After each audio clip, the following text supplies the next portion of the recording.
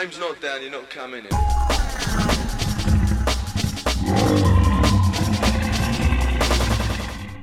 Hey there, just a quick message ahead of this episode to say we hope you like the rebrand, which includes a new website, rawuk.com, that's the URL. On there you can listen to and watch all our previous content. You can get extra content. You can also buy our first ever Raw merchandise and even sign up to become a Raw member, which will keep us going and keep you at the heart of this exciting journey, earning perks in return. We need your support, so please do check us out at rawuk.com and remember to like, comment and subscribe to everything we do on all our channels. And of course, make sure you tell all your pals. But most of all, enjoy this latest episode. Cheers. Hello, Tom Latcham here. You're listening to Raw, the 90s Rave podcast. Thanks for joining us yet again for another cracking episode. Here at Raw, our aim is to reflect the 90s rave scene from all around the UK and potentially even further afield, indeed. And this week, we roll into Manchester. Today's guest is one of the Northwest's rave scene's most loved sons. He played at the legendary Hacienda Club before going on to play at the Eclipse, Quest, Amnesia House, Bowlers, Club Kinetic, Destruction, Fantasia, Shelley's, Universe, Uprising, Vibalite, and more. Famed for his high energy sets, he was also a top radio presenter and even a brief pop star. He is, of course, the one and only Stu Allan. So let's say hello to him. Hello, mate. How you doing? Well, a big hello. Pop star. I don't know about that. But anyway, I know what you mean. You were on top of the pop. Later. I was stood at the side watching. I'll let the other two do what they did, but we'll go into that later. Listen, mate. If we're saying you're a pop star, wear the t-shirt, mate, because you know what? Not many of us can say that. How are you? I'm great, yeah, and surprisingly well after this very strange year we've had. But yeah, you learn over the years to plod on, and make the best of what you've got, and just what you've got basically. And that's a very. I still count as blessed, That's a very healthy way of viewing it, and we'll come on to all of that later. But as we are a 90s rave podcast, I do want to kick off by asking you general questions, really, around the 90s rave scene, as we often do when we start these interviews. So you've played all kinds of rave music over the years, including the 90s. There was a whole range as well. But what is it about the 90s rave scene and 90s rave music that you fell in love with and that has kept you very much involved in the music and the scene to this very day? Well, I've always, right from the beginning, it's just like quality, good dance music. Even before house came along in the 80s, I was still liking things to dance to, basically, as well as lots of other stuff. But it was just a progression, of the original house that I was playing, when it started, and it just grew and grew, and then things just move on, don't they? And then, it was a bit of a magical year of 1990 where raves in their very accessible form really kicked off. And that really kicked off in my kind of DJing career as well, to be playing beyond the northwest of England as well. That's, in 1990... Although I was doing a few of the bits, but 1990 was definitely the year. And down at the Eclipse in Coventry, was where I was booked to play in that year, early in 1990, and it was unbelievable because that place was open Friday and Saturday all night. I mean, that sounds like nothing these days, but back in 1990, if you had you had to close at 2 or on occasions 3 if you were lucky, anywhere in the country. And as well that weekends, were reserved for the more commercial sort of clubs, the Roxys and the Icons or whatever they were called back then. Horrible, places that we sometimes played at on a Monday night and things, back then, because the weekend was just all pop music, basically. So arriving at the Eclipse, seeing the people who were there were, proper ravers. All the other DJs who were on the same bill were just, we were all in that scene pretty up and coming. I'd be there and you'd be meeting these and make lifelong friendships with these DJs. Sasha, Carl Cox, we'd get a Prodigy PA because they were just starting out, and we'll give them a go, that sort of thing. unbelievable place. And for all the years I ever played there, it was the same vibe, but everybody was just getting more and more popular. The place, like I say, was hammered every Friday and Saturday, incredible place. So that's where the main thing started for me. And obviously for lots of other DJs and ravers was that year 1990 in that club. I know other places were going on, but that was my experience there. And you then, having got the bug, really threw yourself into it, absolutely immersed yourself in the scene, and you played a significant role in its growth, and particularly, and I know that you say around the country, but particularly in the Northwest where you're from, and you had all those radio shows where you were showing people this new sort of music, and again we'll come on to that. But how do you view the Northwest's contribution to the 90s rave scene? It was big in its contribution, definitely. Again, go that slightly bit before without into too much detail. But when the house music started, it was definitely, not primarily, but a very, in its style, was definitely a northern thing. London and places, Nottingham, all those, they were all playing it without a doubt, and everything. But it was certainly more popular in the north, whether it was the northwest of England, definitely, and then up into even Scotland and the northeast and whatever. So, the northwest was, you have it. It was a bit more kind of ravey, can we say? And dare I say, on occasions, a bit cheesier. but that didn't matter because it was just like, come on, and just get on with it. Well, there are some questions coming about the cheesy nature of some of the music later on. We'll come to that. So in a way, you feel like the Northwest actually sort of heralded the birth of rave. I know there's been documentaries about the Blackburn scene and things like that. So, for the acid house scene in the late 80s and things like that. So that's interesting. What do you think that your personal contribution did for the developing rave scene? And again, particularly in the Northwest, or I suppose just given it was starting in the Northwest, I suppose to the whole of the UK? Yeah, I suppose a lot of my bit would have been playing the music on the radio more than anything. Because there was all ages listening and in their droves, which was brilliant. People would hear what I'm playing because I would be playing most of the stuff there before lots of others would have heard it at the time. Lots of reasons behind that, but they just go, oh, he'll play it. And on a Sunday night, I'd play all these, bizarre tracks and people go in on the following day or whatever. DJs would as well with a list after hearing the show the night before, and and fill their record boxes that way. So I suppose obviously I was DJing as well, going to all these different clubs DJing. But it was what I was playing on Piccadilly Radio, and then became Key 103 on a Sunday night, because that's where you would hear and find out what the tracks were as well. If you went to a club, you would be ending up singing the tunes in the record shop. Have you got no tune? And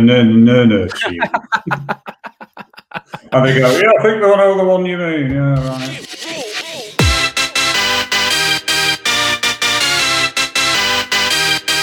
We really hope you're enjoying yet another one of Raw's in-depth interviews about the rave scene, which we are proud to say are now all curated into the British Library Sound Archive.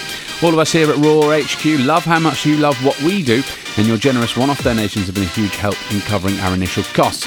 But we're now a team of 5, putting in a combined 80 hours a week for no wages, with big plans to expand further, and so our costs are going up.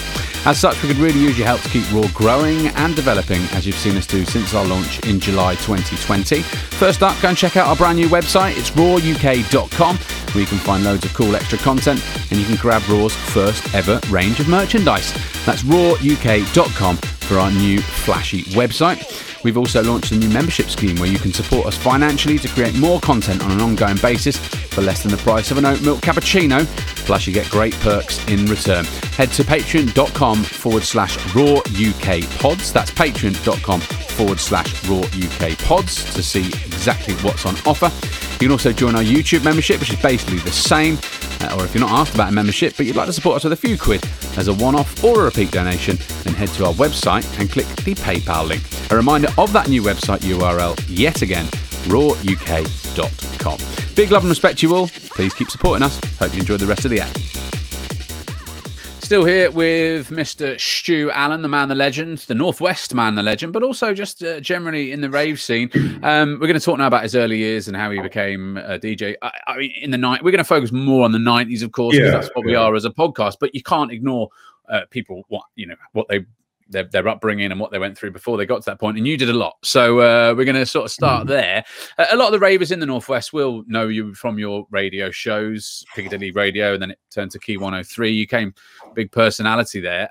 But you're not originally from Manchester, of course. We learned that. You grew up in Anglesey. You said it was a great upbringing, but it's not known as a hotbed for DJs, and it's certainly not known as a hotbed for DJs playing predominantly black music, as you did at the very start. So how did you end up doing that in Anglesey? Well, DJing-wise, back in those days, if you wanted to DJ, you would just be a wedding DJ or, that sort of thing. There weren't really any nightclubs as such. There'd be like a function room in a hotel might have a bit of what they'd call a disco night on a Friday or whatever. So it was pretty rubbish, in nightlife in that way. So it never occurred to me, although I was playing records at home, to actually think of yourself as a DJ never really crossed my mind in those days, because DJing, like I say, was just like playing one to another with a bit of, okay, a wonderful record there, and all this absolute shite. So why would you want to do that anyway? So the art of DJing, as we know it, or what it became, just didn't really exist. I was playing music at home constantly. But how did that come about? Because was it a musical family? Were your parents into that sort of music? How did you discover this music when you're on an island off North Wales? Well, I don't think it matters where you are. You can love music obviously anywhere, but the getting access to it is a bit different. My mum had the radio on all the time, so I was hearing pop music constantly. As in way back, late 60s stuff. My dad liked jazz. He played lots of, Ella Fitzgerald and Louis Armstrong and all these sort of things at home. So you could hear all these different styles of things going on. A cousin of mine, he liked the Shadows. So what I was going to say was that before decks were, you'd never, like lots of people now go, I've got to get my deck. Back then, I've got to get a guitar, and that's what I did. I just got a guitar and played in a band. The late 70s, before the moving to Manchester thing came in. I was doing that, and then. So do you view yourself as musical then? Yeah, definitely. I mean, it's in my blood. Serious. I know it sounds that and there's another cliche, but it's just there right from the beginning. The day I got that guitar, when I was about 9, I think, I got this secondhand guitar from the local paper advert, and bought that, and constantly played this guitar, learning. So the fingers on there were just raw, from playing that often, and they toughened up, and away I went. And that was it. I was just had to keep, it's music all the time. Yeah, and I used to listen to John Peel had his evening show, 10 till midnight all those years ago, and I was religiously listening to that again. Vast different styles of music there, but he would fit in some reggae and even some funky tunes or whatever. And one that he did play back in 81, I think, around that time. And he played Grandmaster Flash on the Wheels of Steel, where if anyone who hasn't heard that yet, do go and search for that, because that was the days before samplers and computers even, obviously there were overlaid edited bits, but this was a guy on two turntables, mainly using Chic's Good Times as his main backing, but he cut all these things in and scratching, but I didn't know he was doing that. I was like, what is that sound? And I honestly had no idea that he was moving the track, the vinyl, got back, all this sort of thing. This was 1981. I was like, I don't get this. And then when I found out this was on turntables, because you couldn't YouTube it, there was no internet, and all this sort of thing. So I had to really look into that and thinking, how the hell has he made this tune? And that was the tune. I thought, I want to do that. Whether I was going to be successful on it or not, it wasn't even crossing my mind. But I needed to get on turntables to do it that way and not just play music. I needed to be creative, really. And that hip hop and that style of music allowed you to do that. Okay, so there's a very vast difference between listening to John Peel and having a turntable and then becoming what you became. So where did the idea that you could become a DJ, regardless of whether it was the sort of a radio DJ or if it was a rave DJ, a dance music DJ or a hip hop DJ or whatever it was, where did you decide, actually, I am musical, I do have a deck, I have an interest in this, I can turn this into a career? Yeah, well, again, I never had a plan. It was all just the love of music was spurring me on, and I managed to get into Piccadilly Radio after I moved to Manchester. This was in 1984, and I managed to get in there and eventually pester them enough to get a job. And this was all behind the scenes, as in production and all the rest of it. And then 2 years later, I was still doing all that. But then the guy who had the regular slot on a Sunday, playing soul music, really, was going off for 6 weeks to do with some other jobs. So the bosses at the radio stations went, oh, you like that kind of music, don't you? Do you want to do it? It was like that. And I went, yeah. And then shit myself thinking, why have I said yes? This is, oh God, I was so nervous. But and that's how it started, because I did the 6 weeks, and during the 6 weeks, just purely because I knew what to play, because when you're into certain music, and you don't play all the wrong tunes. There was letters, not emails in those days, just loads and loads of letters and everything coming in saying, this is brilliant. Where is all this music? And I was playing. It was a soul show, but I started the show with Foley Jackmaster from Love Can't Turn Around as my first tune.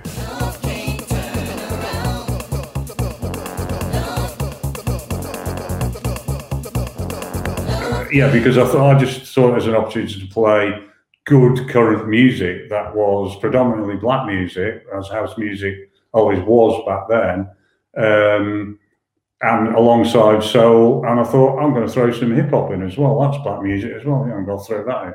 And it became this amalgamation of different styles like that. There was no such thing, of the show anyway, of old school. Everything was incredibly new, and it just progressed from there. And if people were impressed by you finding all these tunes, where were you finding those tunes? Well, as the show went on, there was a shop called Spinning in Manchester, which was on Cross Street in Manchester in its original place, and they would get these things, and they were really, Trax Records, DJ International Records, all these labels that were new from America, because we all played imports and stuff back then, really, mainly. And there was the record rep, and he used to come in and go, I've got one, and they were just one-offs. They weren't like a box or anything. They were just like one-offs. And so, can you do anything with these? Because I've been down London and various other shops down there, and they don't want them. They all want like Rare Groove or whatever. So they just said, well, just keep them on. well, Stu Allan, I'll let him have a listen and see if it. And I'm like playing and going, wow, this is amazing. Like proper early stuff. Marshall Jefferson, Adonis, and everybody. I'm like, whoa, this is stuff. Brand new names back then. I'm like, wow, this is very different and absolutely brilliant at the same time. So I was just playing them on the Sunday show.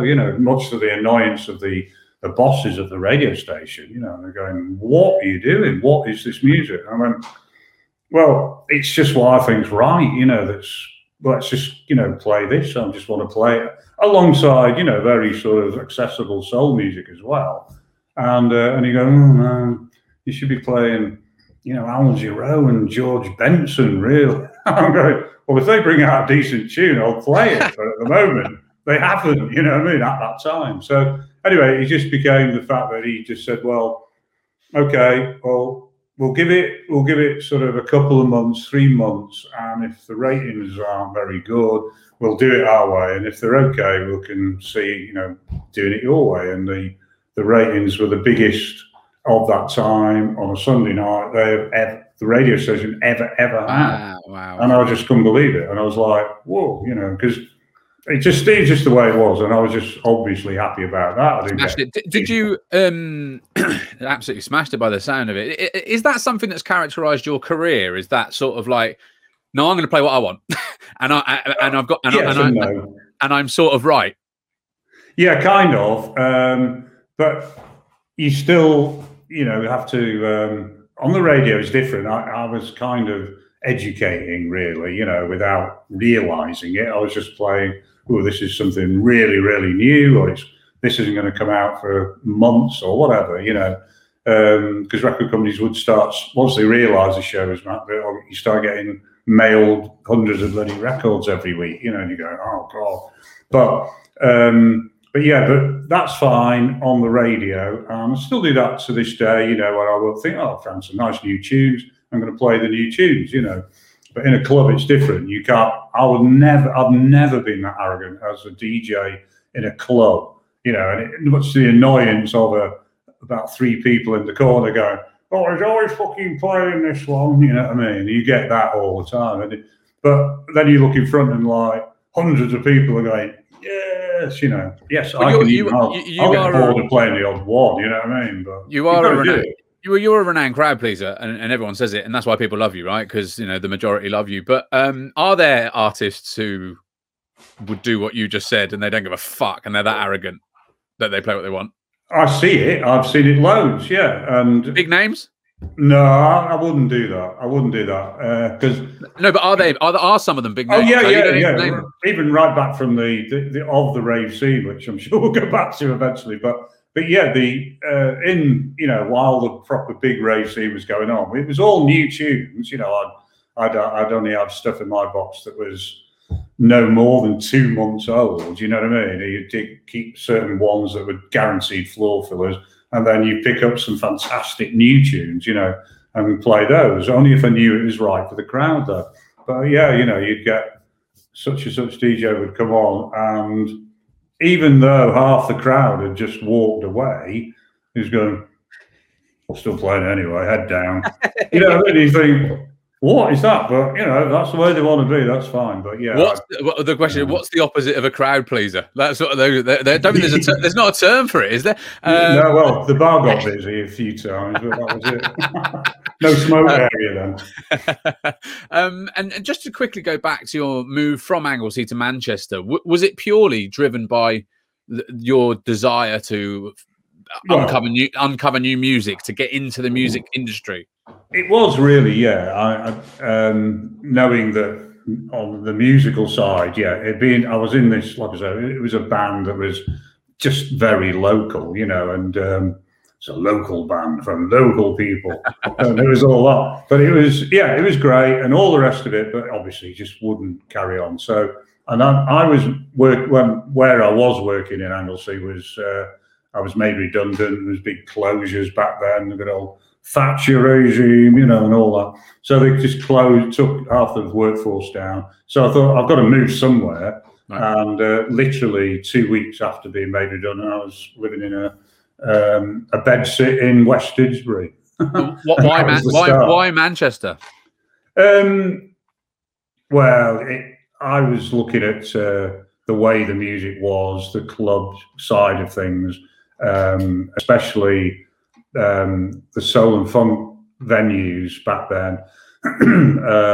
There was Greg Wilson doing, he did a Wednesday night in Legend, and this was 1982, and he was also doing a Tuesday night in Wigan Pier, which was the original Wigan Pier scene, and various other places. And I'd heard about this, and there was Mike Shaft on Piccadilly Radio on a Sunday afternoon, things like that. And I just, you tune in and you're going, wow, stuff you just wouldn't get, obviously, in North Wales, So, yeah, it was, I had to make the move unless I wanted to become a bored farmer or something, Well, I think history has proven you did make the right decision, Stu. Yeah, so, I'm very lucky at the same time. I mean, what a shame for us all if you had ended up being a farmer, I think.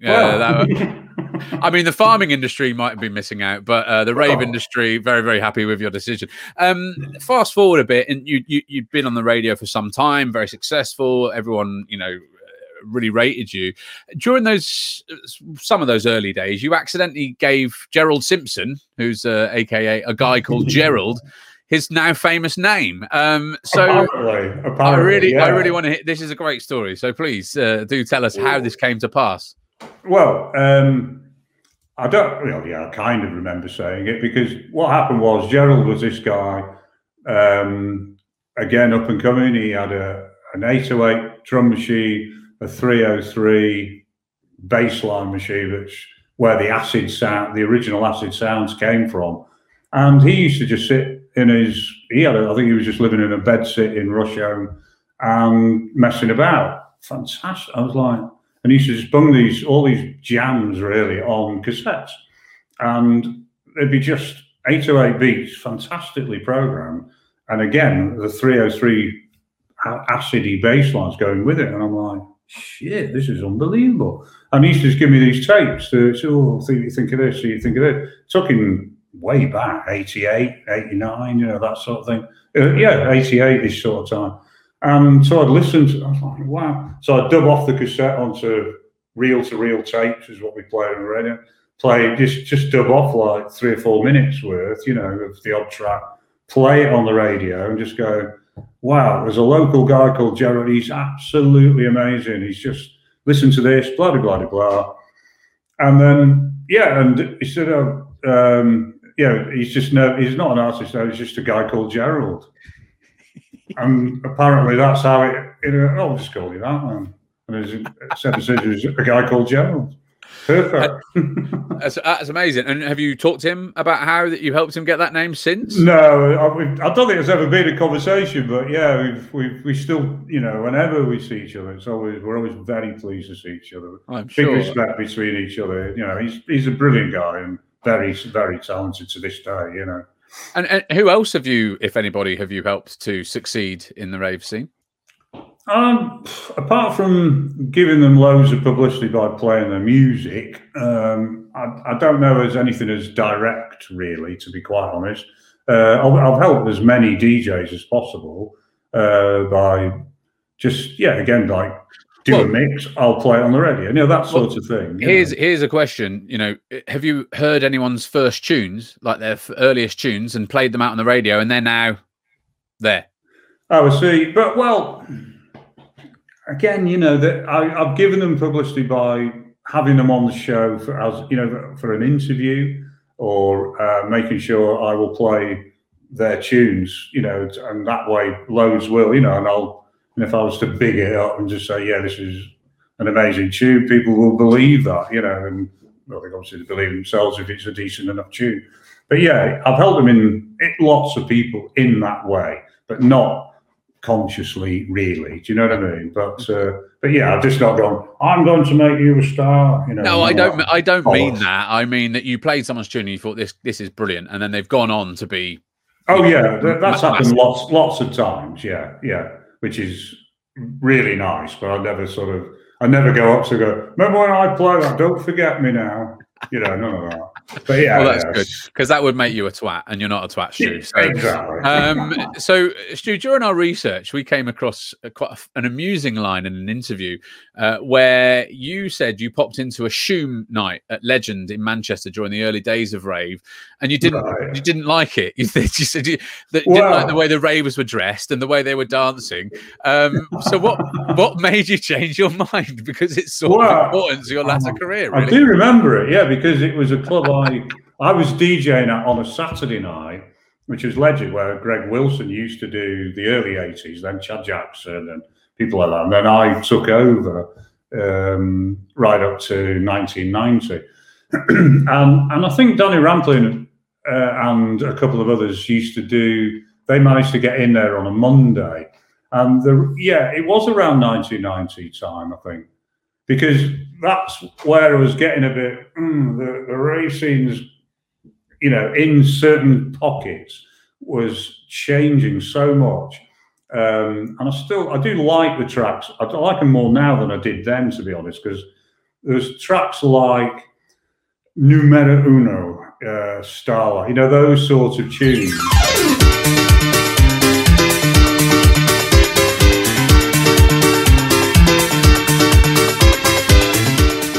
Very untraditional house. There were this Italian, sorts of things, all just loads of sampley things and thrown together. And the whole vibe was just very different from, like I said, the house music has always been, my crowds were sort of 75% black, as because that was the music, that's how it was.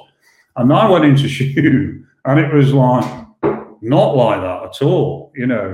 Everyone was having a good time. Never knock anybody for that. But it was a very different crowd. It was with the sort of loose, baggy, clothy things that went on to be a fashiony thing, really. And it was just very different. I think a lot of people watching now and hearing this would not maybe get it, but the nights, the traditional house nights were just, everyone was so into the music in its traditional form, you know what I mean? It was very noisy, very bassy, all this kind of thing. And then suddenly this was a different thing. And it was quite, I don't want to mention words because it almost sounds racist, and obviously it isn't, but it was a complete change of crowd. With that style, it happened at the Hacienda as well.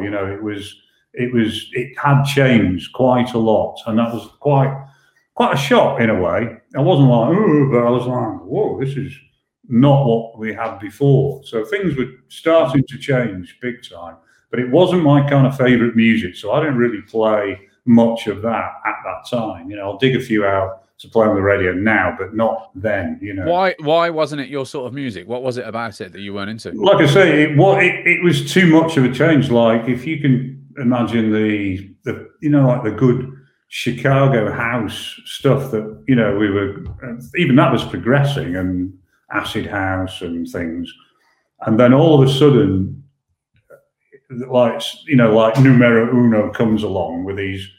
The way the piano sound was, it was very brash.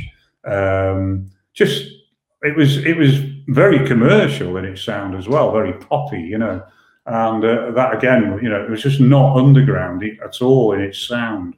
But it all became big hits and things. They all crossed over more than the Chicago ones did, I suppose. So that's probably why they did it, obviously. But yeah. So when did you realise actually I do quite like this stuff and I'm going to start playing? Well, I still didn't play that sort of thing much in a club. I don't know the last time I've ever played that Numero Uno or any of that stuff in a club ever, really, to be honest. Radio wise, it sounds great. It sounds great on the radio, but no, it was more. When 1990 was coming along for me, I was playing more quartz and that sort of meltdown sound.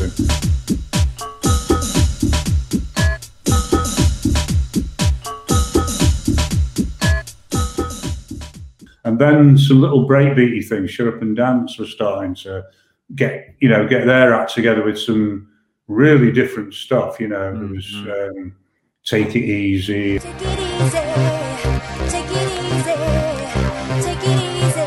Find time to free your soul. Take it easy. And Nicolette. And Single-minded people, they can always find a way. Single-minded people, they can always find a way. Single-minded people, they can... these sort of very British, music was starting alongside. I was playing, like some of the Belgian-y things, but yeah, it was quite nice to see some British breakbeaty things. Very different, very different.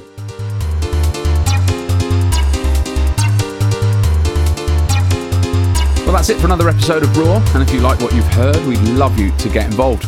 All of us here at Raw HQ buzz hard off how much you, the Raw crew, enjoy our work, and your generous cash donations have been a huge help since our launch.